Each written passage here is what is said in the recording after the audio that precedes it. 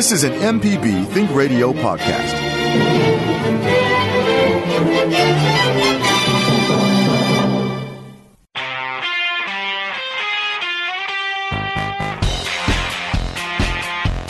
The information presented on this program is meant to provide general information about the topics discussed and is not necessarily the opinion of Mississippi Public Broadcasting. The information presented does not create any type of relationship between the hosts and guests and the listening audience. Please consult an appropriate professional for guidance about your concerns. The geeks were right.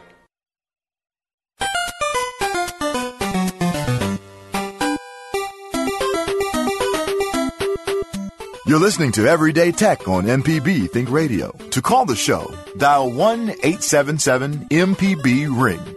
That's 877-672-7464. This is MPB Think Radio.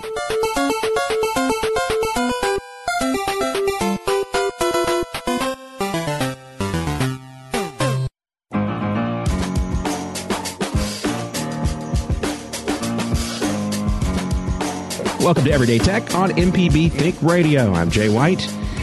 Here today, DJ Java is engineering. Should I just call you by your name? Or do you care? You're wearing a DJ Java hat right now. Can I get some gear? Also today, we have Wilkes Cottrell back with us, IT expert at Nucor Steel and IT instructor at Holmes Community College, and Jeremy Thompson, owner of Computer Doctors and Phone Surgeons in Hattiesburg. Good morning. What's going on? Oh, man, not too much. Just, work. You know how it is. I understand. Fighting a little bit of a phishing email this morning some folks are getting, so, Very interesting. Among the things that we were going to talk about today, one of the stories that I saw that was of interest is that Google is going to start using authenticated logos to reduce Gmail phishing. And that doesn't help you with the emails going on at the place where you work. But that is pretty interesting that that Google is going to go to this length to try to cut down on phishing emails in your Gmail account. Well, it's really, we actually had a big conversation with work, with all of us IT guys and gals yesterday. And, 98% of the email that we actually get in a day, which, by the way, is almost 30 million messages a day, just to our company, 98% of that stuff is rejected right off the bat just because it's flat out, straight up garbage. Malicious content, known malicious content in it. That just tells you just how much garbage is floating around out there. I mean, it really is a huge problem. So 30 million emails a day. Yep. Wow. That's incredible. Yeah. It's insane. So is that... and to think that 98% of it is just garbage. Yeah. So when you say that that's something you work on today, kind of how do you get that information to start with, and then how you go about approaching that from an IT perspective? Luckily, there's just a lot of good programs out there that can kind of help tackle it. A lot of different services, of course, larger. Honestly, Google is actually really good at it with theirs. A lot of your email providers actually have that in the background. Most of your end users, you and me would normally never see those kind of numbers. We'd never actually see what's happening on the tail end of it.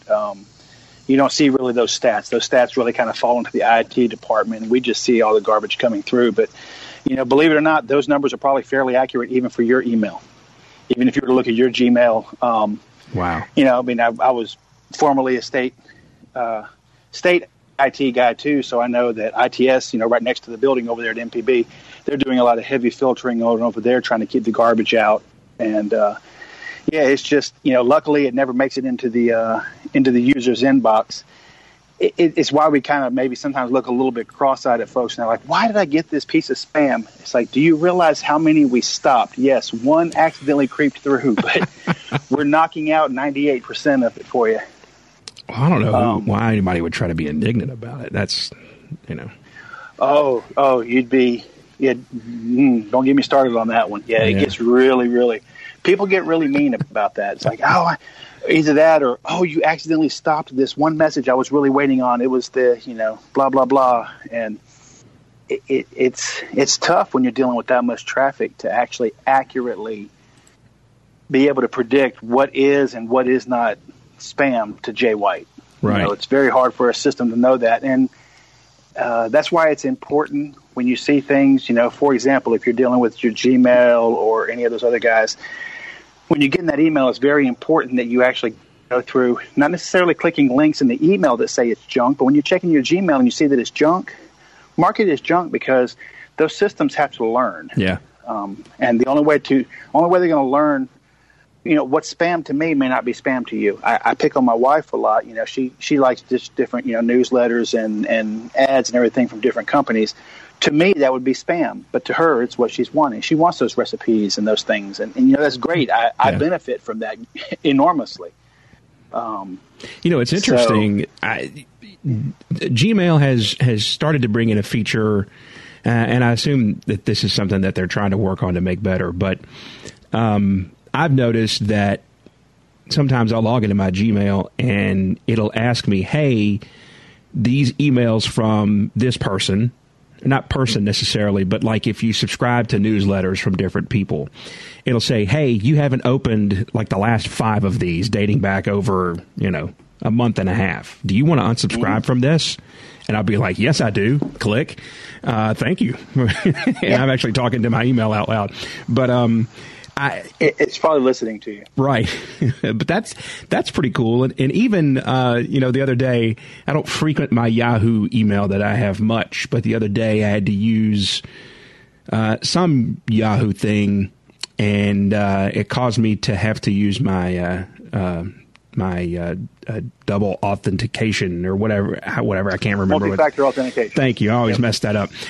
And so I had to open a Yahoo app on my phone. That's how I had it set up at some point or another. So I do have the Yahoo app on my phone. I opened it up, and it actually has a tab that contains, I guess, what it can read as kind of newsletters.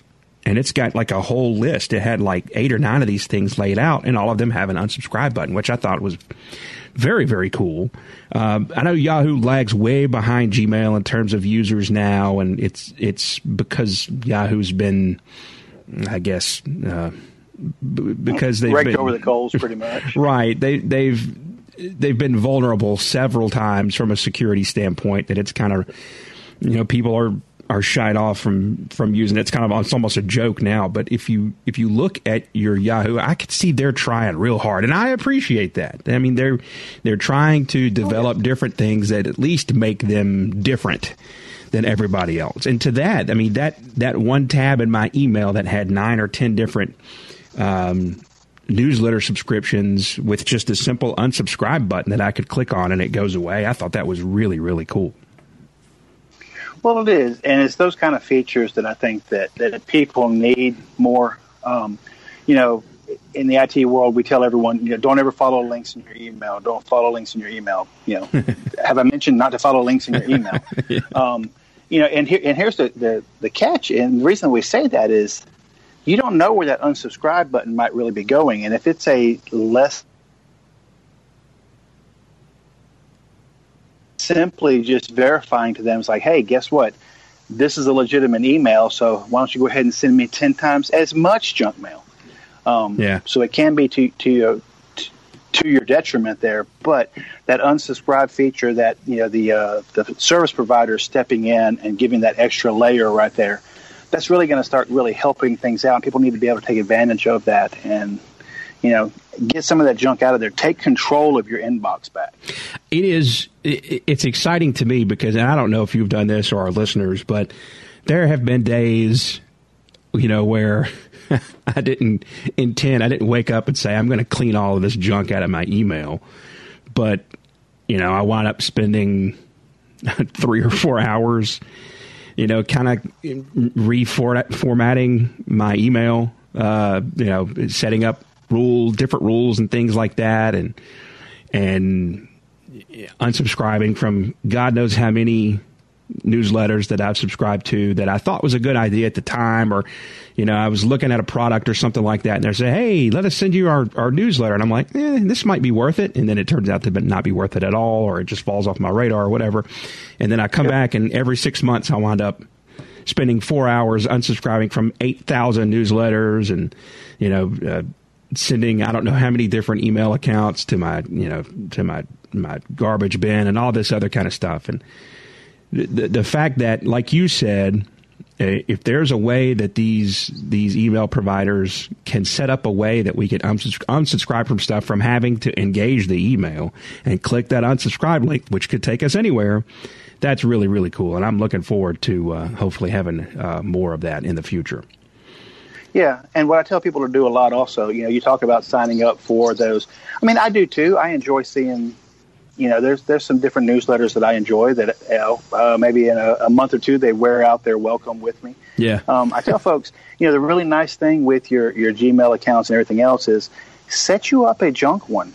Set you up one that you use that you get all of those things into, that you get, whenever you sign up for your newsletters, instead of signing up with your, j.white at what have you. I don't know if that's your email address. Hopefully it's not, but Yeah.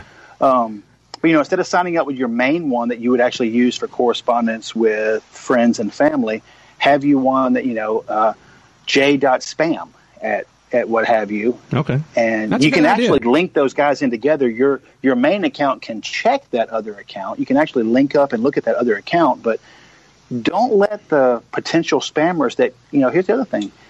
Even a legitimate company will sell your information. Yeah.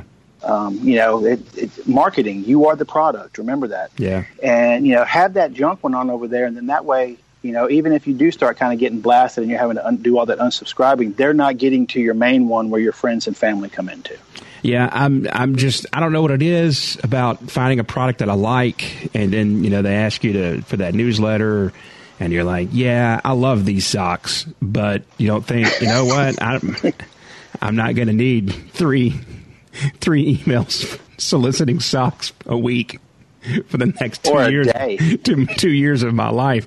No, I do like your socks. They still work. Thanks. I'll find you when I need socks again. If you like these socks, you're going to really love these shoes. Right. All right, we'll take our first break here. We come back, we'll bring Jeremy in, and we'll continue to talk about what's going on in the world of tech today, including, as we mentioned earlier, we can actually get into the story of Google now working to use authenticated logos to reduce Gmail phishing. Spotify now supporting video podcast as they go all in on the podcast genre, and Amazon expanding its robot delivery trials to more states and much more. We want to hear from you this morning. Give us your calls with any questions, problems that you have going on. You want to get back in touch with us about something you talked about with us earlier. 1-877-MPB-RING is the number. That's 877-672-7464. This is Everyday Tech on MPB Think Radio.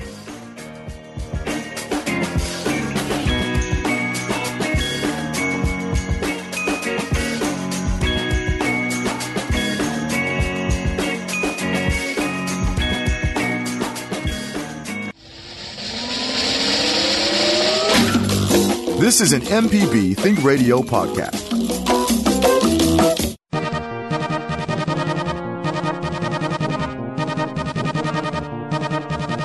You're listening to Everyday Tech on MPB Think Radio. To call the show, dial 1-877-MPB-RING. That's 877-672-7464. This is MPB Think Radio.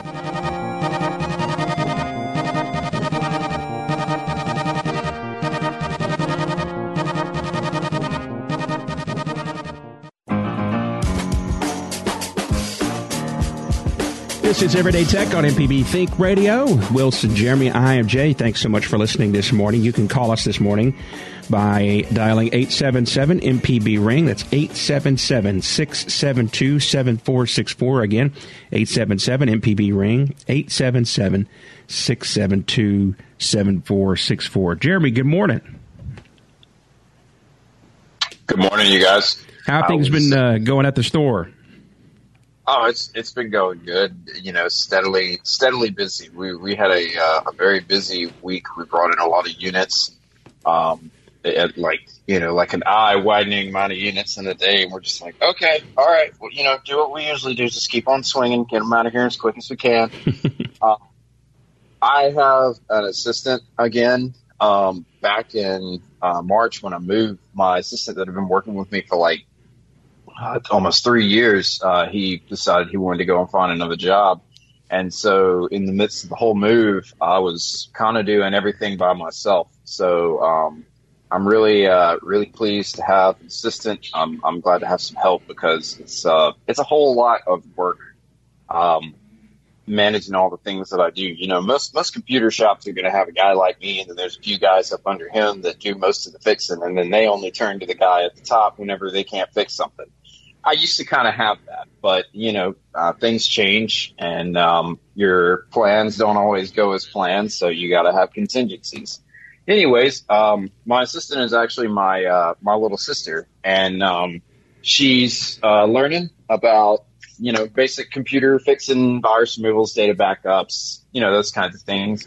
And I'll handle all the complicated stuff. And it's really it's awesome. I didn't know how it was going to be working with my own sister, seeing as how we used to fight over the TV and the phone and all these different things. Yeah. But she is really organized. She is really clever. She has come up with ways to help us streamline things. And I'm very blessed to have her with me. And I just wanted to say welcome to the crew, Lauren. We're happy to have you. You're probably not listening to this because you're busy working. Thank you. There you go. Well, is the uptick in business there at the shop, is it one kind of thing in particular? Is it just an uptick in general? It's funny. During the summer, we do not see from about May to the end of June or so, or even the beginning of the year, really, we don't see a lot of broken screens when school is not in. But when school starts to come back in, all of a sudden the broken screens just come out of the woodwork. Busted laptop screens. We have been ordering those like crazy. And I would assume it's because everybody's got to get their unit ready to get back to going to school, and they got to get that screen fixed. Also, some people's kids just like to use their laptops as stepping stones, and but still, it's not recommended. No, it's not. That is funny that right when school picks back up is when all that happens. I would have guessed it'd be they were mad at their math or something like that. That's what it would be for me anyway. It's like a massive drought. I'll even like bring it up to my dad. He's my phone and iPad surgeon, and be like, man, we haven't seen a lot of busted screens in here lately. And then all of a sudden, they just start flooding in the door. 1-877-MPB-RING is the number. That's 1-877-672-7464. We were talking a little bit about personal emails in the first segment. And that leads us to one of the stories we want to talk about today. Google will use authenticated logos to reduce Gmail phishing. Now, just a few shows ago, it was 3 or 4 weeks ago, we talked about an email that was forwarded to me by Liz from, I believe it was eBay, that was trying to phish Liz. It addressed her as her email address and not her name. That was one of the dead giveaways. But other than that, obviously, not surprisingly, folks who are trying to work these angles out here have gotten very good at making these emails, these form emails, look just like or very similar to what you would get from these actual companies. Well, Google will trial a new security feature in Gmail that shows a brand's logo as an avatar to help you know a Gmail is genuine. The functionality uses the Brand Indicators for Message Identification Standard, the old BIMI, whose working group Google joined last year and will be tested with a limited number of senders in the coming weeks.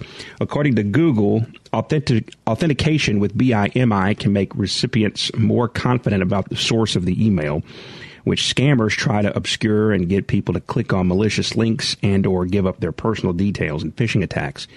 Google will use BIMI in conjunction with another technology, DMARC, or old DMARC, good friend, which tries to stop scammers from forging the from address of an email to pretend it's coming from a legitimate source.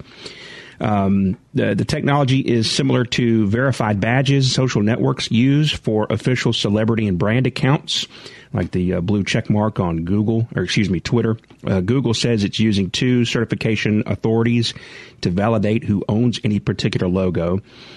Entrust, DataCard, and DigiCert. Google expects to make BIMI more widely available for brands to use in the coming months. As well as its BIMI trial, Google also announced a host of other security measures for its video conferencing, chat, and enterprise software. Google Meet is getting new controls to secure meetings. Uninvited guests will no longer be allowed to try and knock and rejoin a meeting after being kicked out of it. And users will also be blocked from being able to request to join a meeting after being denied multiple times.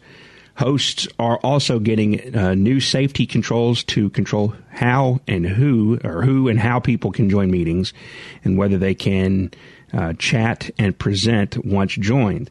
Links sent via chat will be flagged if Google thinks they're malicious, and it also plans to introduce reporting and blocking tools for chat rooms.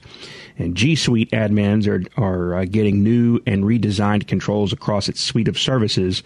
Included are tools to make it easier to block certain apps from accessing G Suite data, managing company-owned Apple iOS devices, and new tools to prevent data loss. Interesting stuff here. First, what do you guys think about this? Almost like giving a verified check mark to certain companies and email senders, helping folks know whether or not something that you're getting from an eBay or a PayPal, let's say, letting you know that it's authentic. That's pretty interesting. It is interesting, but it looks like it's really just a picture. It's really not too hard to spoof a picture. So I'm curious to see how this goes. I know in Gmail you can already have like a little logo next to your name, so I don't understand how this is any different than that. Yeah. But I am curious to see how hackers go about taking advantage of this one. More than likely, they'll just superimpose an image like that on their own email account, because I know with mine, I have my Caduceus, like the cross and the thing and my logo and all. That's on my emails, but I didn't go through some Google official channel to set that up. I just clicked upload photo. So I'm assuming that they'll have to have some kind of a repository where they have like official company logos. Well, what about third parties, or what about small businesses like mine? Do I get to go and upload that? What testifies to the legitimacy of my logo versus somebody else who could upload my business name with the logo in it or the little cross thing? I don't understand what that actually means. So I'm curious to see the implementation of this, but honestly, it's kind of like that's nice, Google. Most people aren't going to know to look for that logo. This is not going to be something that's already trained into our brains to look for. Yeah. Now I do like you were saying, and the story where I'm reading, or the website I'm reading this story off of, is TheVerge.com, and they have a screenshot that, like you said, it just basically shows almost like an avatar for an email account, and anybody can put any kind of logo for the most part as your avatar. I do wonder if that can't be all that there is to it. They have to, like we talked about with Twitter giving blue check marks to verified accounts, that's next to impossible to replicate. Or Facebook, with which I don't know if they call it verified, but they have check marks that are certified accounts and things like that. They would have to have something like that to differentiate between somebody just trying to spoof your logo and somebody actually being verified. Well, the thing is, there's already a lot of tools out there, that have been around for years and years, behind the scenes, things that end users wouldn't really see that we do. There's SPF and, DMARC has been around for a while. There's a lot of technology that we try to throw at this. And, like I've always kind of said, security is ultimately, it's just a speed bump. You're not going to ever get 100%. The bottom line is it still comes down to people are going to have to pay attention. We can, for example, we can say all day long, it's like if you go to your bank site, make sure that you get the HTTPS. They changed it up and they started giving you a green title bar up there, the padlock up there. And it's amazing to me, all these different things that we keep putting out there and say, okay, watch out for this, watch out for this, watch out for this. And people will still go right on around it because it's inconvenient. unfortunately, security is inconvenient to a lot of people. And, that's the one thing we can't develop a program for, is for that human nature of, I don't want to jump through all that. I just want easy. Give me easy. Yeah. And, but again, they're throwing up some more roadblocks. That's good. The thing is, though, it still comes down to people need to pay attention. Yeah, that's where the problem is. It's the discerning individual that's getting the email. It's not the system that it comes through on. In fact, I've come up with a new term here, guys. This is a brand-aid. Okay, this is a Band-Aid for brands to put something there to go, hey, look what we're doing. Brand-Aid. I like that. Put a Brand-Aid on this, and it feels nice and comfy, but it doesn't really seem to do anything. But it makes people feel like we're doing something, and that's the important thing. All right, before placebo effects. We've got to take a break here. We've got a couple of callers we are going to get to, but quickly, let me ask you, Wiltz. I mean, do any of the school or the company that you work for, do they use Gmail or the G Suite? I'm sorry. The Homes does. They'll use Gmail for student accounts and some of that. We do not at Nucor. What's your experience with that? At least how to, from an administrator standpoint. What was that? I'm sorry, I missed the first part. What's your experience with G Suite, at least from an administrator standpoint? Honestly, I've never had to actually administer really any of it. Again, I've not ever used it professionally on my side of things. Gotcha. Okay, it is interesting. I've been a user on the other end of it, but never actually administering it myself. Yeah, it's. Go ahead, Jeremy. I've used G Suite, but I didn't understand what your question was. I was, asking him from the IT perspective. I was going to get his thoughts about, being an administrator of G Suite. These things that they're offering. I've known a lot of people who, again, from the user side, have used G Suite, and I get varying responses from them, about how it is to use and, whether it's worth it. And how different it is from a user's perspective from, just using the regular free Google tools that you have out there that you can use for different things.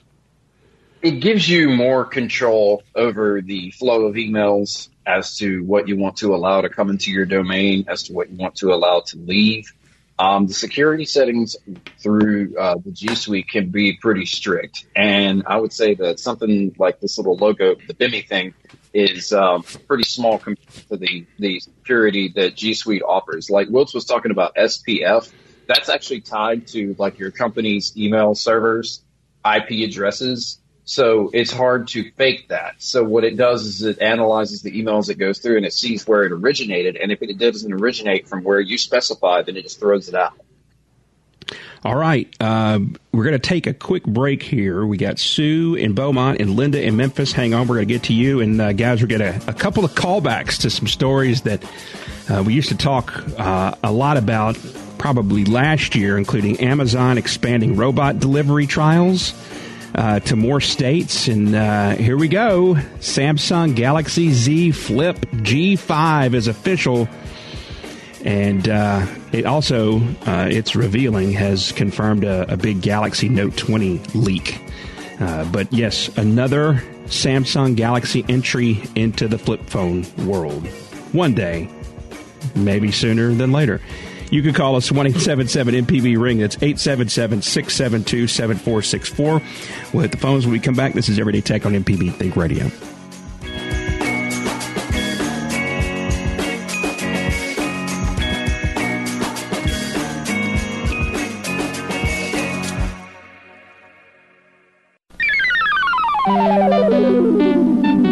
This is an MPB Think Radio podcast.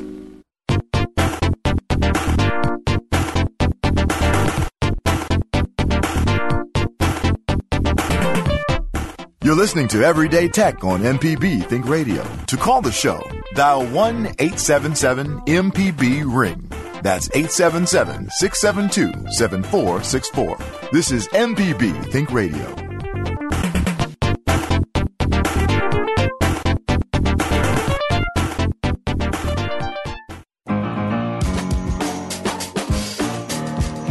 Music always gets me fired up to pick some Derek Coleman or Sean Kemp, one or the other.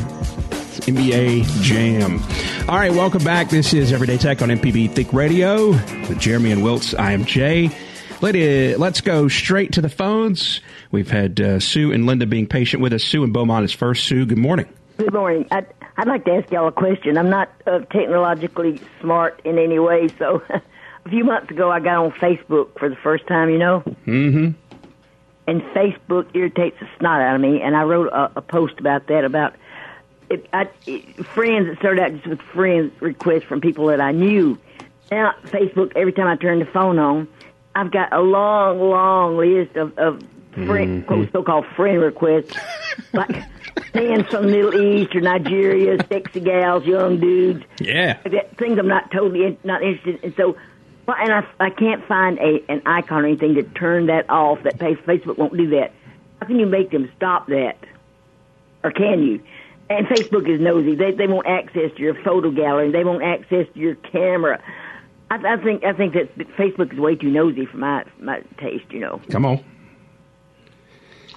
Well, I mean, it's the nature of what it is. It's a social media, so turning off and, not having people send you friend requests it pretty much goes against the entire platform of the program.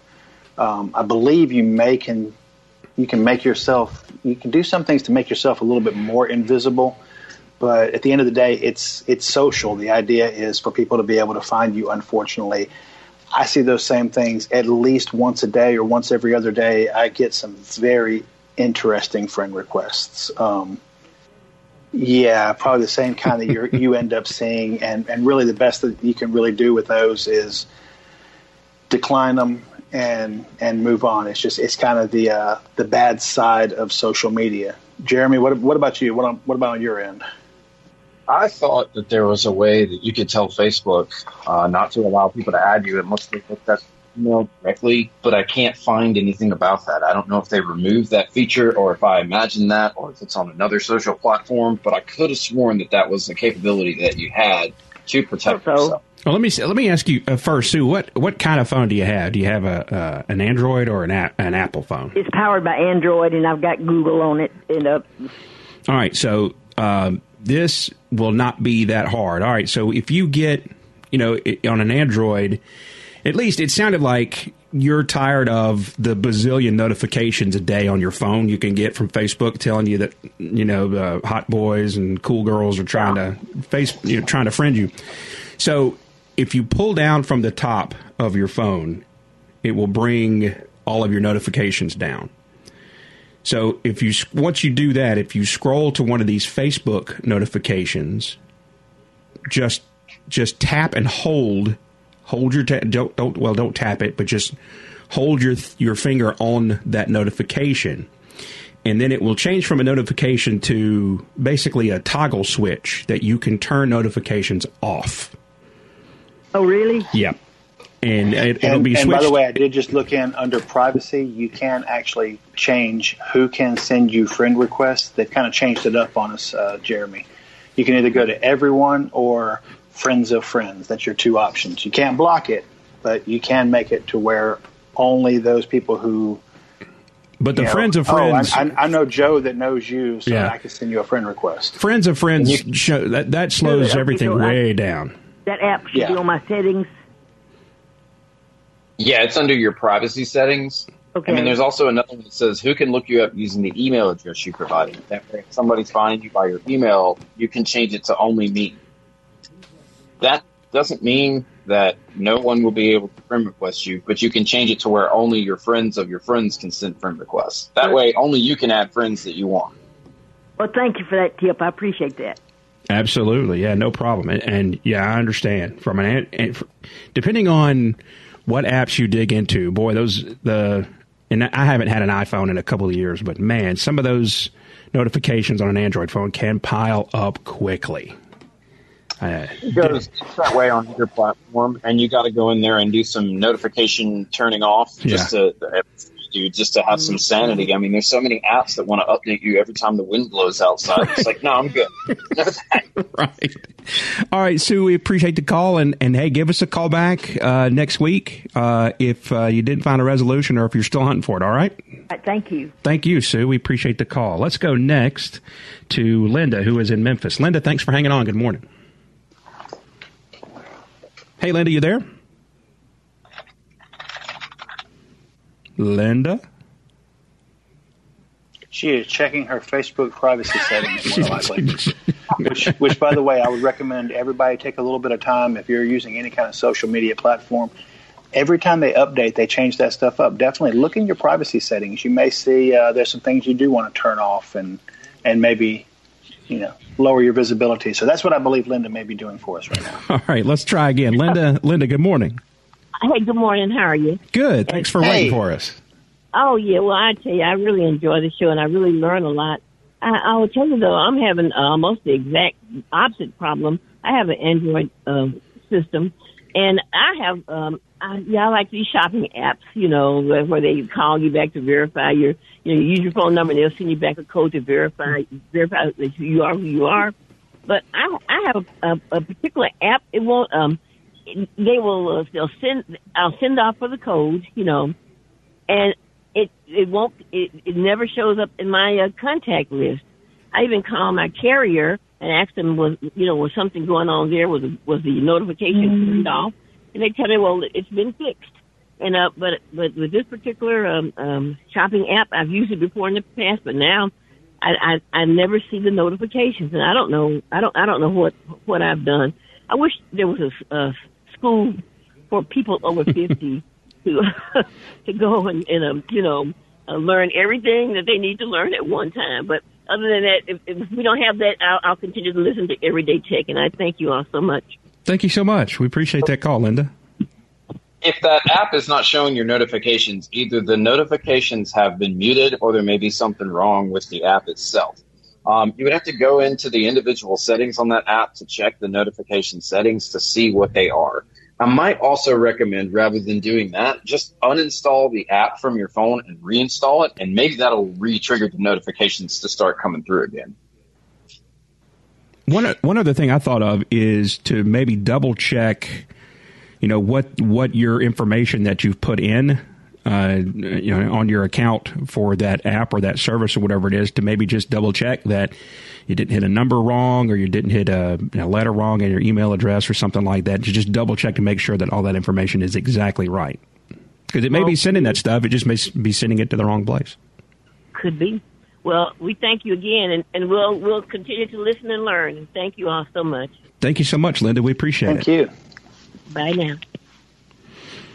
Yeah, that's the call before with all of the notifications. Man, it is amazing the frequency with which some apps, I guess, before you go into change, I guess the stock settings that some apps have and how much they will notify you. I know one, and I'm interested in your guys' thoughts if you've used this at all, but Discord is, there's a couple of interests that I have, that certain users have started Discord pages for different things and hobbies and stuff like that. And man, oh man, if you download the Discord app on your phone, you are about to get hammered.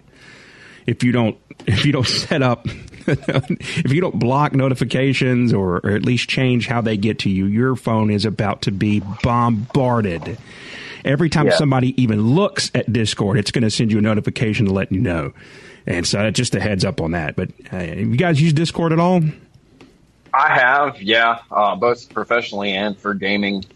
When I was using it professionally, I was part-time driving for Waiter, and man, you are not wrong. Like whenever they're in that, it'll notify you every time they talk. So you have to go in there and you have to change some things where it's like only notify me if somebody tags me or a group that I'm a part of, something like that, and then you get a semblance of sanity out of that. But yeah, until you get into the group and you go in and change those settings, you will be just absolutely assailed by notifications. And also, too, Discord can, like some other things, it can bring people, together. It's really good way to communicate with people who have similar interests with you.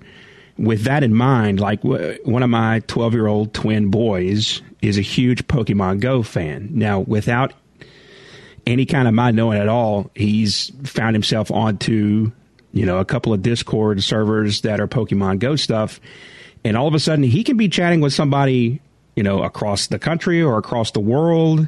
And if you're a parent, this stuff can happen and you not even know it. So if your kids have interests that take them into a Discord server, just please try to keep a little, I mean, you're a parent, you know what to do, but keep a handle on who they're talking to and how much, because I'm sure 99.9% of that stuff is all on the up and up, and it's just a bunch of 12 and 13-year-olds talking to each other about Pokemon Go and who they're going to evolve and all this other kind of stuff, and they're going to trade this guy for that guy and all this other stuff. But there's always people out there that are going to try to take advantage of those type of situations to get in with things that they should not be in with. So just please keep an eye on your kids in that kind of scenario right there. But I mentioned my kid to know they both have these $30 Android phone numbers that you can buy from Walmart. It's kind of their introductory phone. Also, their moms bought them iPhones before and they broke them in 10 minutes. So this is a way you can break your phone 17 times over and we're not out $7,000. So, but one of my sons, again, he's like members of 2 or 3 or 4 of these Pokemon Go servers on Discord.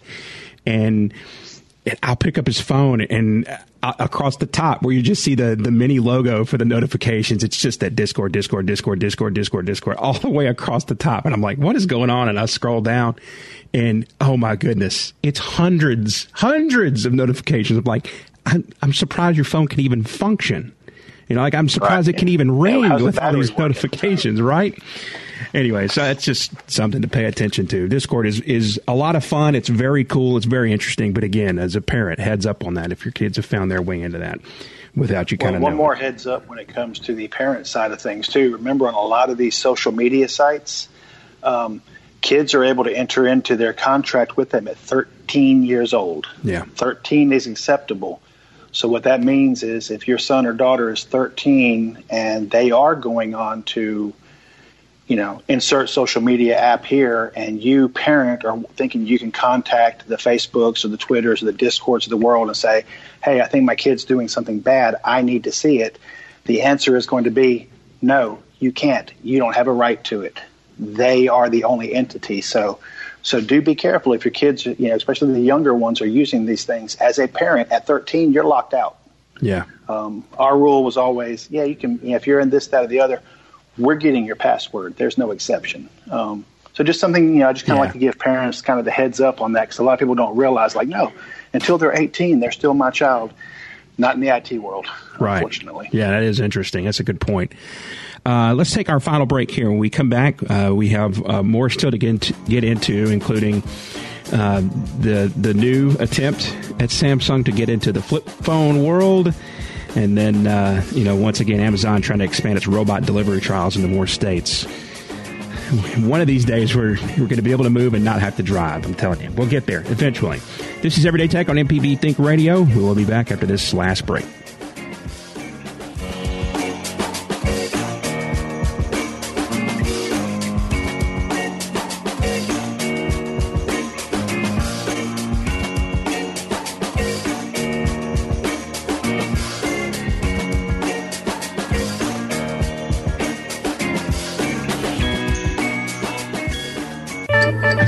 This is an MPB Think Radio podcast.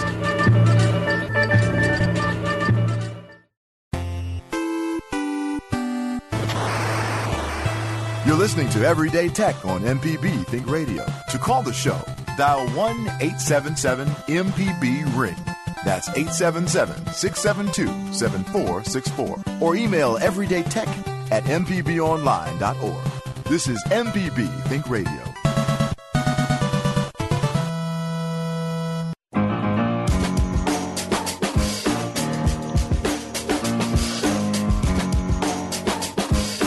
Welcome back to Everyday Tech on MPB Think Radio.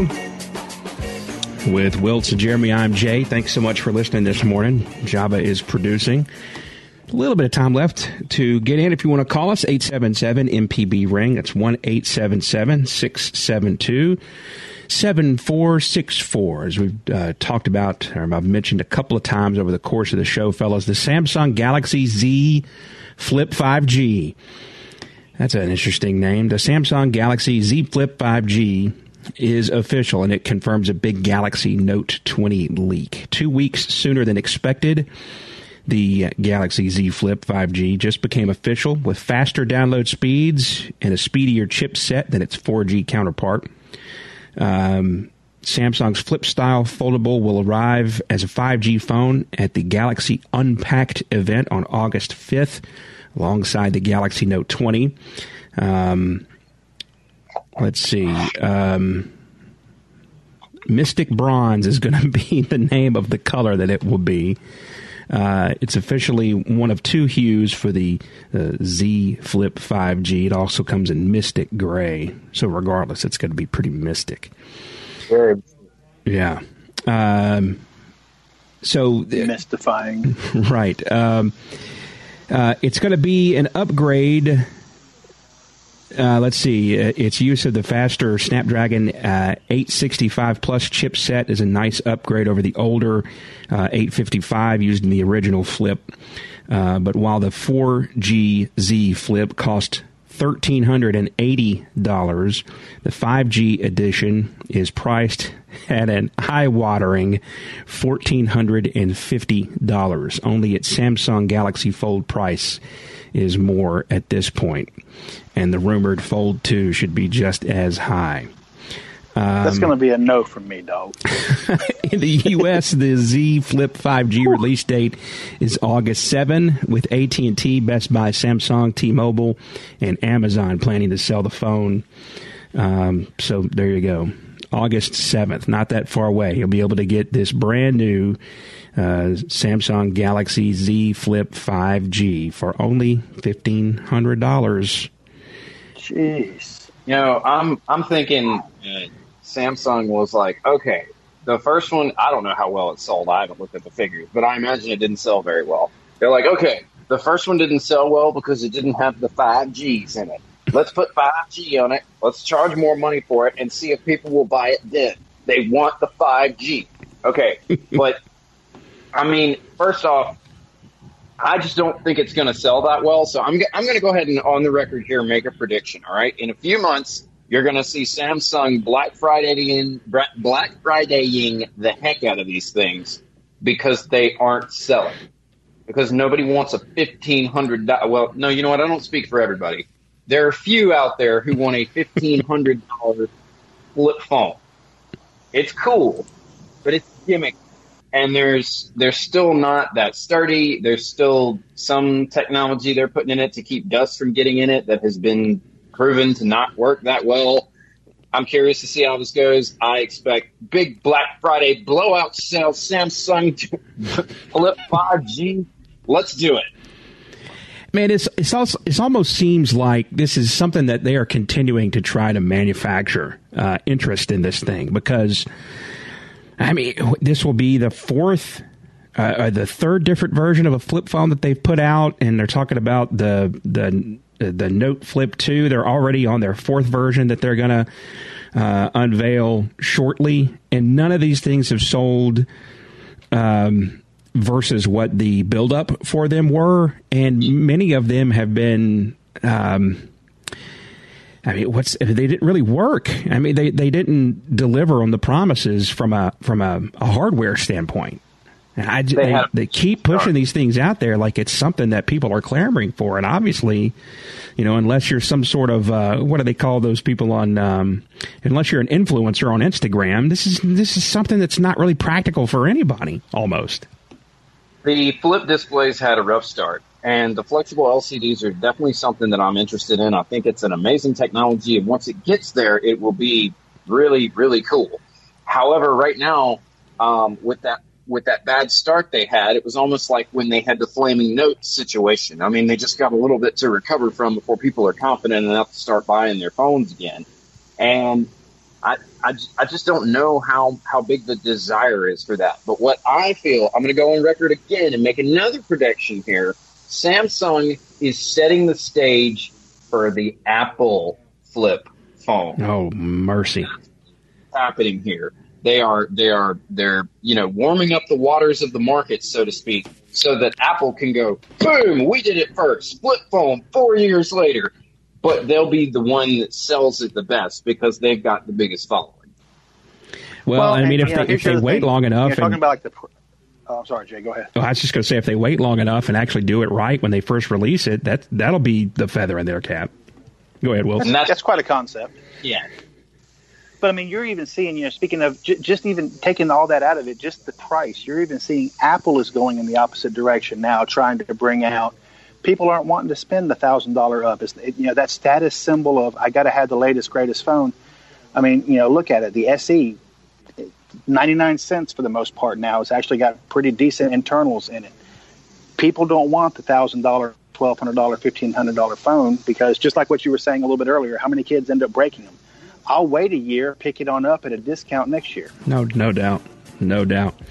All right, that's all the time for us today. Didn't even get a chance to get to the story about Amazon expanding its robot delivery trials. I'll tell you where they are, though. A small number of Amazon Scout devices. The Scout was introduced in January of last year. A small number of these Amazon Scout devices are now operating or are going to be soon operating in Atlanta, Georgia, and Franklin, Tennessee, Monday through Friday during daylight hours. So that's pretty interesting. We'll link that story in the podcast page for this episode at everydaytech.mpbonline.org. Very interesting. The self-driving cars in Dallas and now the Amazon robot deliveries in Atlanta. They're getting closer to us. Stay tuned. Southern Remedy is next.